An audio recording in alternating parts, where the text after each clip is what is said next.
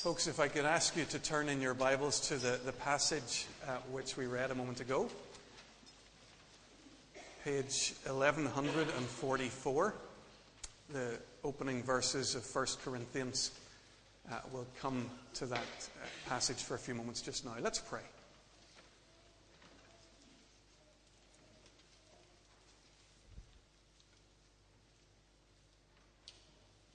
Father God, we thank you for this encounter that we're welcomed to have here as we gather week by week on your day.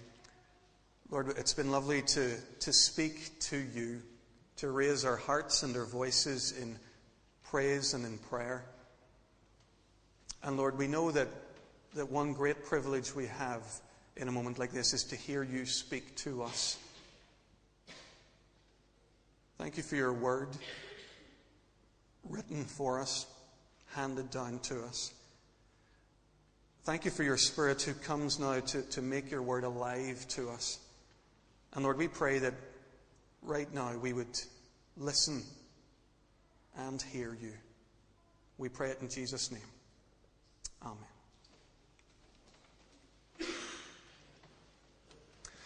Over the summer, I tend to spend a bit of time preparing and thinking about what teaching I ought to be doing in church life in the year ahead. So over the last couple of months, I've been wondering what to begin to teach this autumn time.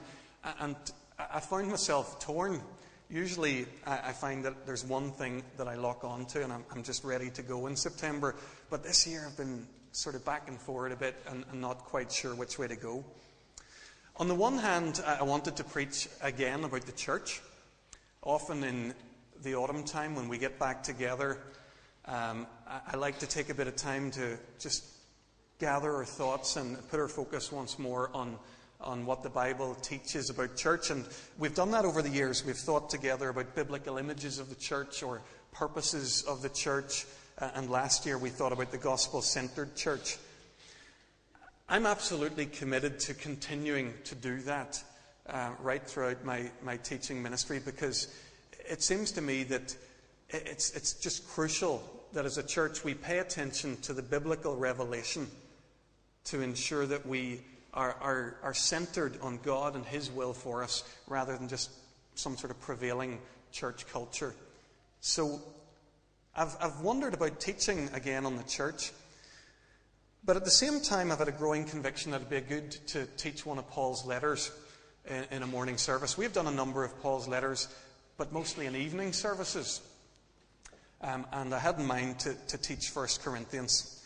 You'll probably tell by the reading which way I went, whether it was teaching on the church or whether it was teaching 1 Corinthians. I had a sense in the end that by going and looking at 1 Corinthians together, we'd learn an awful lot about the church in doing that. And I was delighted when I was doing my work in the study this week and I read some of Gordon Fee's introductory comments in 1 Corinthians, because he showed that actually to preach Corinthians is to teach dramatically and fully on the church. He says 1 Corinthians is perhaps the single greatest contribution He talks of 1 Corinthians and he says that perhaps the single greatest contribution of our letter to the Christian faith is Paul's understanding of the nature of church, especially in its local expression. What he means by that is a real church family. Not church in a world scale, not church as a theological concept, but this thing that we're doing here this morning and that we are during the week. Local church is what 1 Corinthians is all about. So, in a sense, I'm now at ease because I think we're going to learn a lot about the local church as we come to this letter. This morning I want to try and introduce to you 1 Corinthians in a couple of ways. First of all, I'll give you some background just for a few minutes, and then to look at the first opening verses of the letter. To understand Paul's letter to a church in the city of Corinth, we've got to understand a little bit about the city, about Corinth.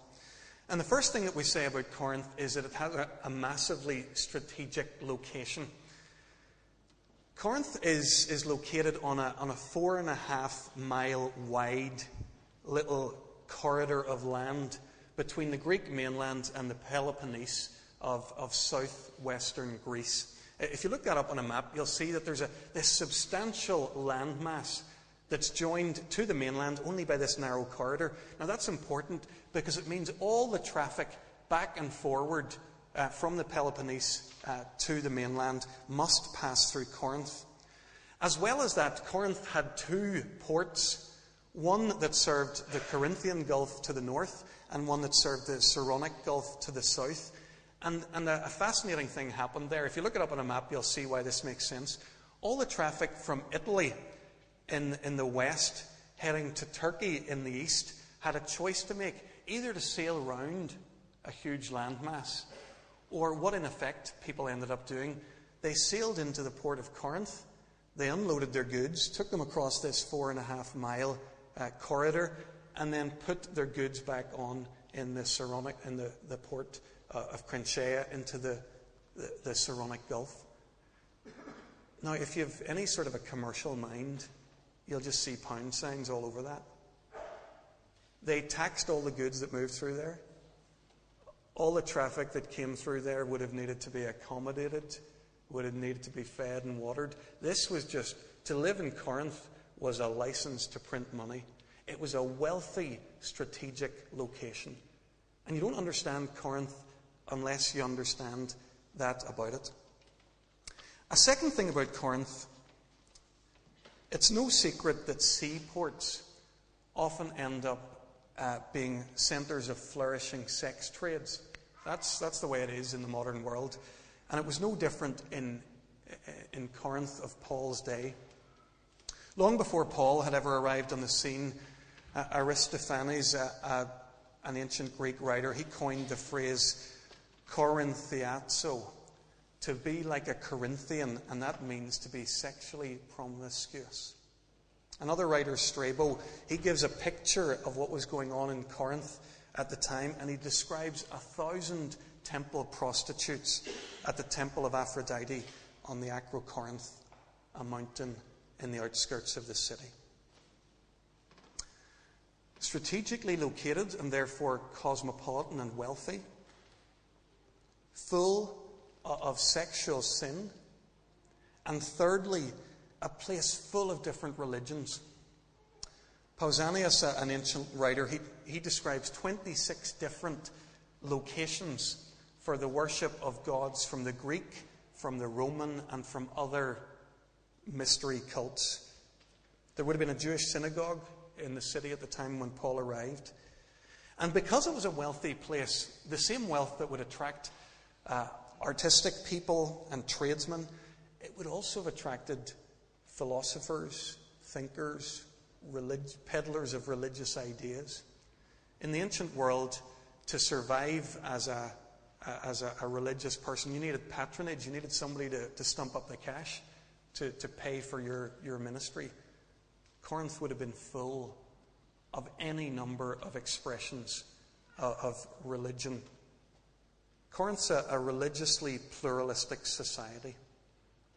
I don't know how familiar you are with the distinctives of some of the key American cities, but in one commentary I read that Corinth was at the same time New York, Los Angeles, and the Las Vegas of the ancient world. So to understand Paul's letter to the church in Corinth, we need to understand Corinth. But we need to understand the church as well. What do we know about the church? Well, based on the evidence, the smatterings of evidence in the book of Acts, in 1 Corinthians itself, and in Romans, it seems that the church was a mirror image of this city. In chapter 12, when we come to it, we'll see that Paul stresses the diversity of the body. There are Jews and non-Jews. There are slaves and there are free men. It seems likely that most of the members of the church in Corinth were from a non-Jewish Gentile background. It seems likely that they were recently converted pagans, coming from this religious melting pot, this place of much immorality. If you imagine that for a moment, These former pagans brought all that they were and all that they are into the church. Nobody changes overnight. Their way of life, their lifestyles, that would all have just come with them into this newly formed community of Christ in the city of Corinth. And what they required radical surgery. And really that's what this letter to the First Corinthians feels like. It feels like a radical surgery, Paul trying to intervene and to cut incisively for their good and their healing. We've thought about Corinth. We've thought about the church in the city. Very quickly, what about Paul? Why is he writing to these guys? What's he got to do with this church? Paul's the founding pastor of the church in Corinth. If you know much about Paul's ministry, you'll know that he travelled throughout the world of his day, the Roman Empire. He established a lot of churches. But his particular, if there was one church that Paul was maybe closest to because he spent most time there, it was Corinth. So he's the founding pastor. He spends at least a year and a half with them. These guys are very, very dear to Paul. Corinth has a large place in his heart. So Paul writes to the believers in Corinth for a couple of reasons. He's heard, we'll see this as we read on, he's heard a little bit about what's happening. So imagine a pastor founds a congregation and then goes somewhere else. He hears a little bit about what's happening there, and that prompts him to respond. We'll discover halfway through 1 Corinthians as well that he's received a letter from the church in Corinth, and he's responding specifically to some of those issues. There seems to be conflict in Corinth. Definitely at some level there's conflict among the members. And that's quite often the case in Paul's letters, that he's dealing with some sort of conflict in the local church. But 1 Corinthians has a different feel. The main conflict is not between the members of the church of Corinth. It's between the church of Corinth and Paul.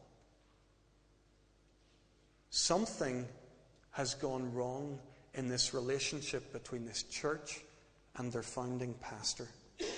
And we're going to see that played out in the series as we study 1 Corinthians. We've thought about the city, the church, and the apostle. There's a whole lot more I could have said about either of those three, but that might just be enough to get us up and running. And I thought we'd spend the last few moments of our time together looking at the biblical text. We're going to spend our time just in the first 3 verses. These opening 3 verses give us some pretty significant clues as to what this is all going to be about. First of all, notice the structure of verses 1 to 3. The way you wrote a letter in those days is different than the way we write a letter today. I suppose one of the obvious differences is when we write a letter, we sign off our name at the end. They don't do that. The first thing they tell you is the name of the writer. So there's a formula that's pretty much always followed.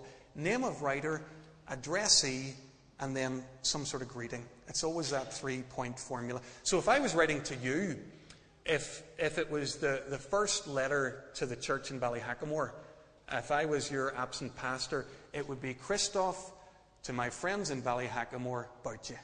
That would be the formula. Simple as that. That's how you wrote a letter in those days. So whenever Paul speaks of himself, the writer, he introduces himself in verse 1. He says, Paul, called to be an apostle of Christ Jesus by the will of God. Paul uses the formula, but he elaborates on it at each point. And each of the elaborations tell us something really important. So I want you to flick with me for a second to 1 Thessalonians, page 1186. I'll give you a moment to do that.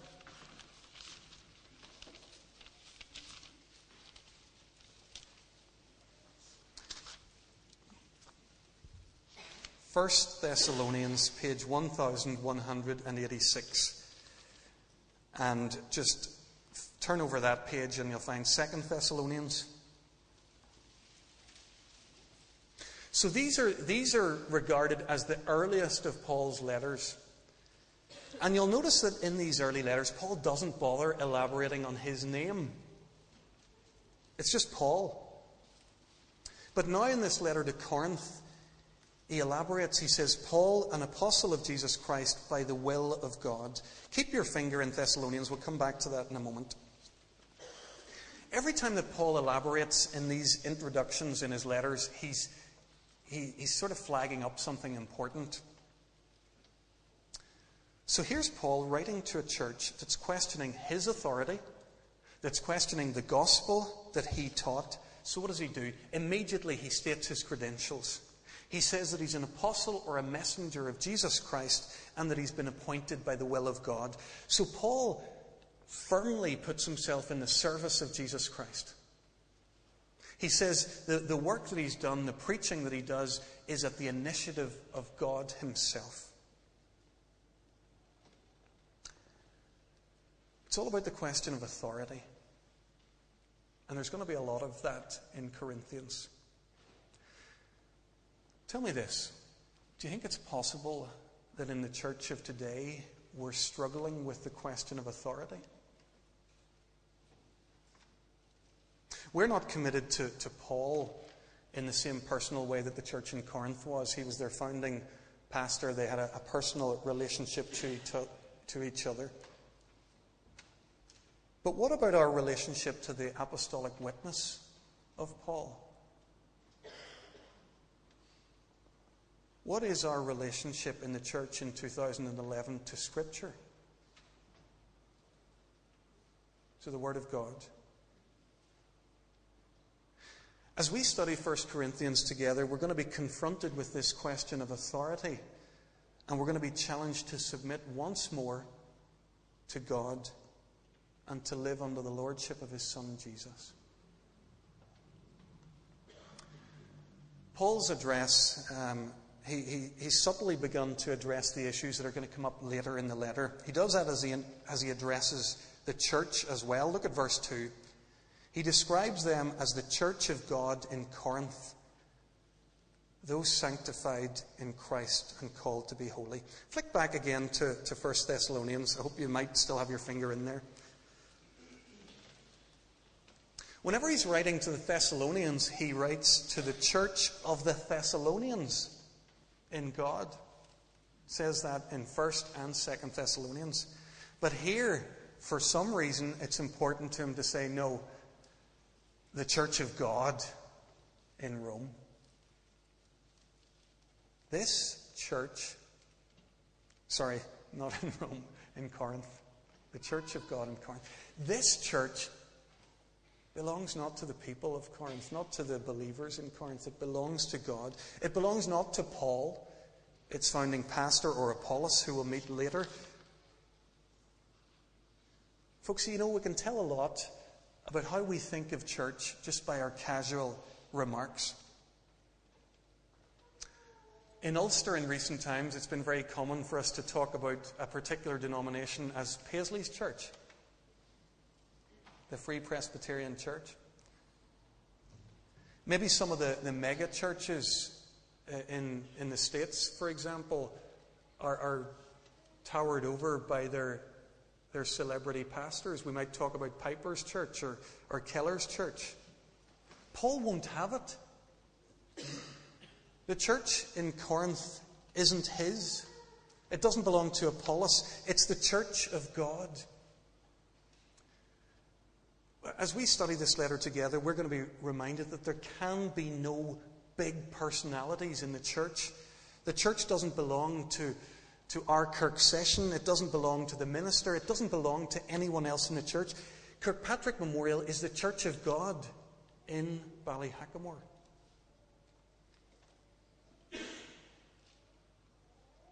It's not mine or yours. It's his.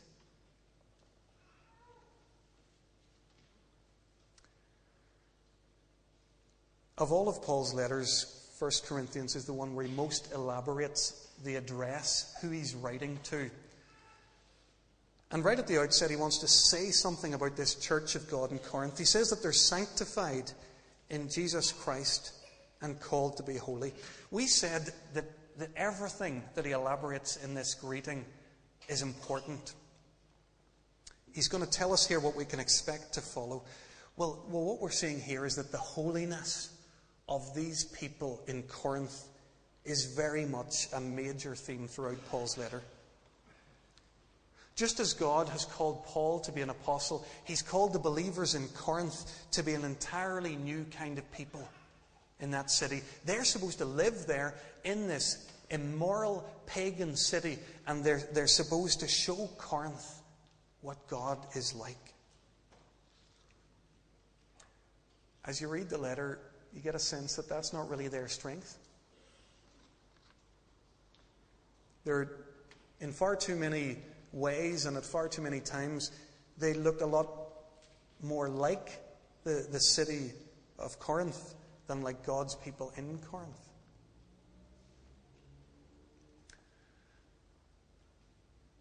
Guys, is this not God's call on our lives as His church in 2011?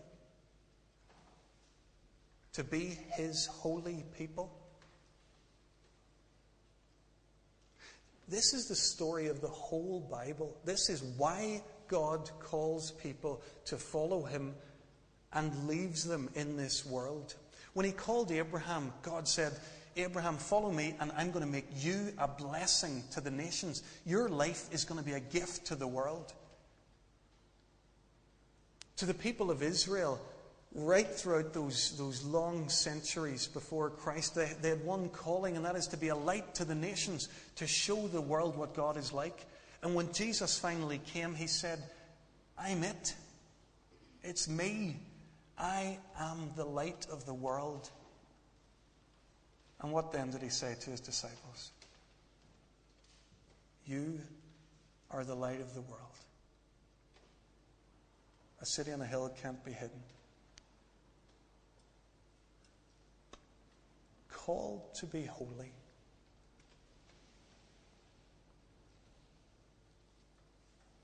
We're to show the people of Belfast what Jesus is like. That's it. If anybody in Belfast wants to know where to find the true and living God, this is the place they're to come to. And other gatherings like it where Jesus is at the center. We're going to learn a lot together about God's call to be holy as we study 1 Corinthians together. We're pretty much out of time this morning, so let's, for 2 minutes, look at the final verse, verse 3. Paul gives his greeting to the church in Corinth. Grace and peace to you from God our Father and the Lord Jesus Christ. In a sense, this sums up all that Paul would ever want for his friends in Corinth or anywhere else in the world. Everything that God's done for us as human beings is captured in the word grace.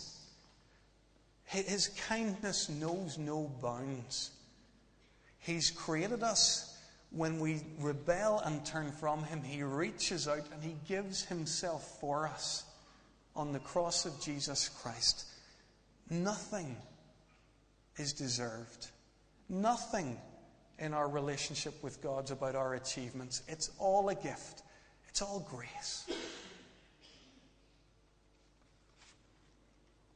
And the sum total of how we experience God's grace is captured by that second word, peace. This is what God wants for us. He wants our well-being, our welfare, our completeness, the old Hebrew word shalom.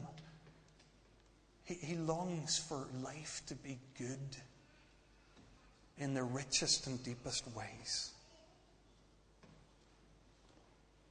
Grace, says Paul, and peace from God our Father and from the Lord Jesus Christ. Brothers and sisters, in the weeks ahead, let's come to this part of God's Word. Let's learn from that moment in the history of the church, from Paul's writing to a church in Corinth. And let's open our lives to the grace and the peace that God longs to bring to us. Let's pray just now. Let's pray.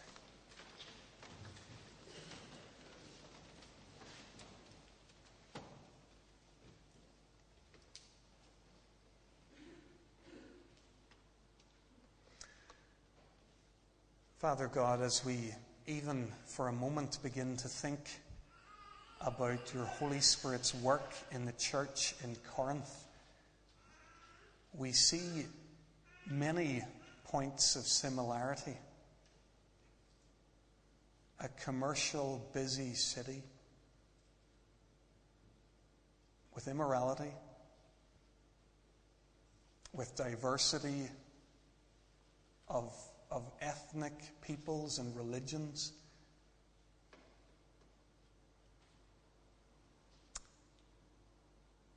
Lord, we pray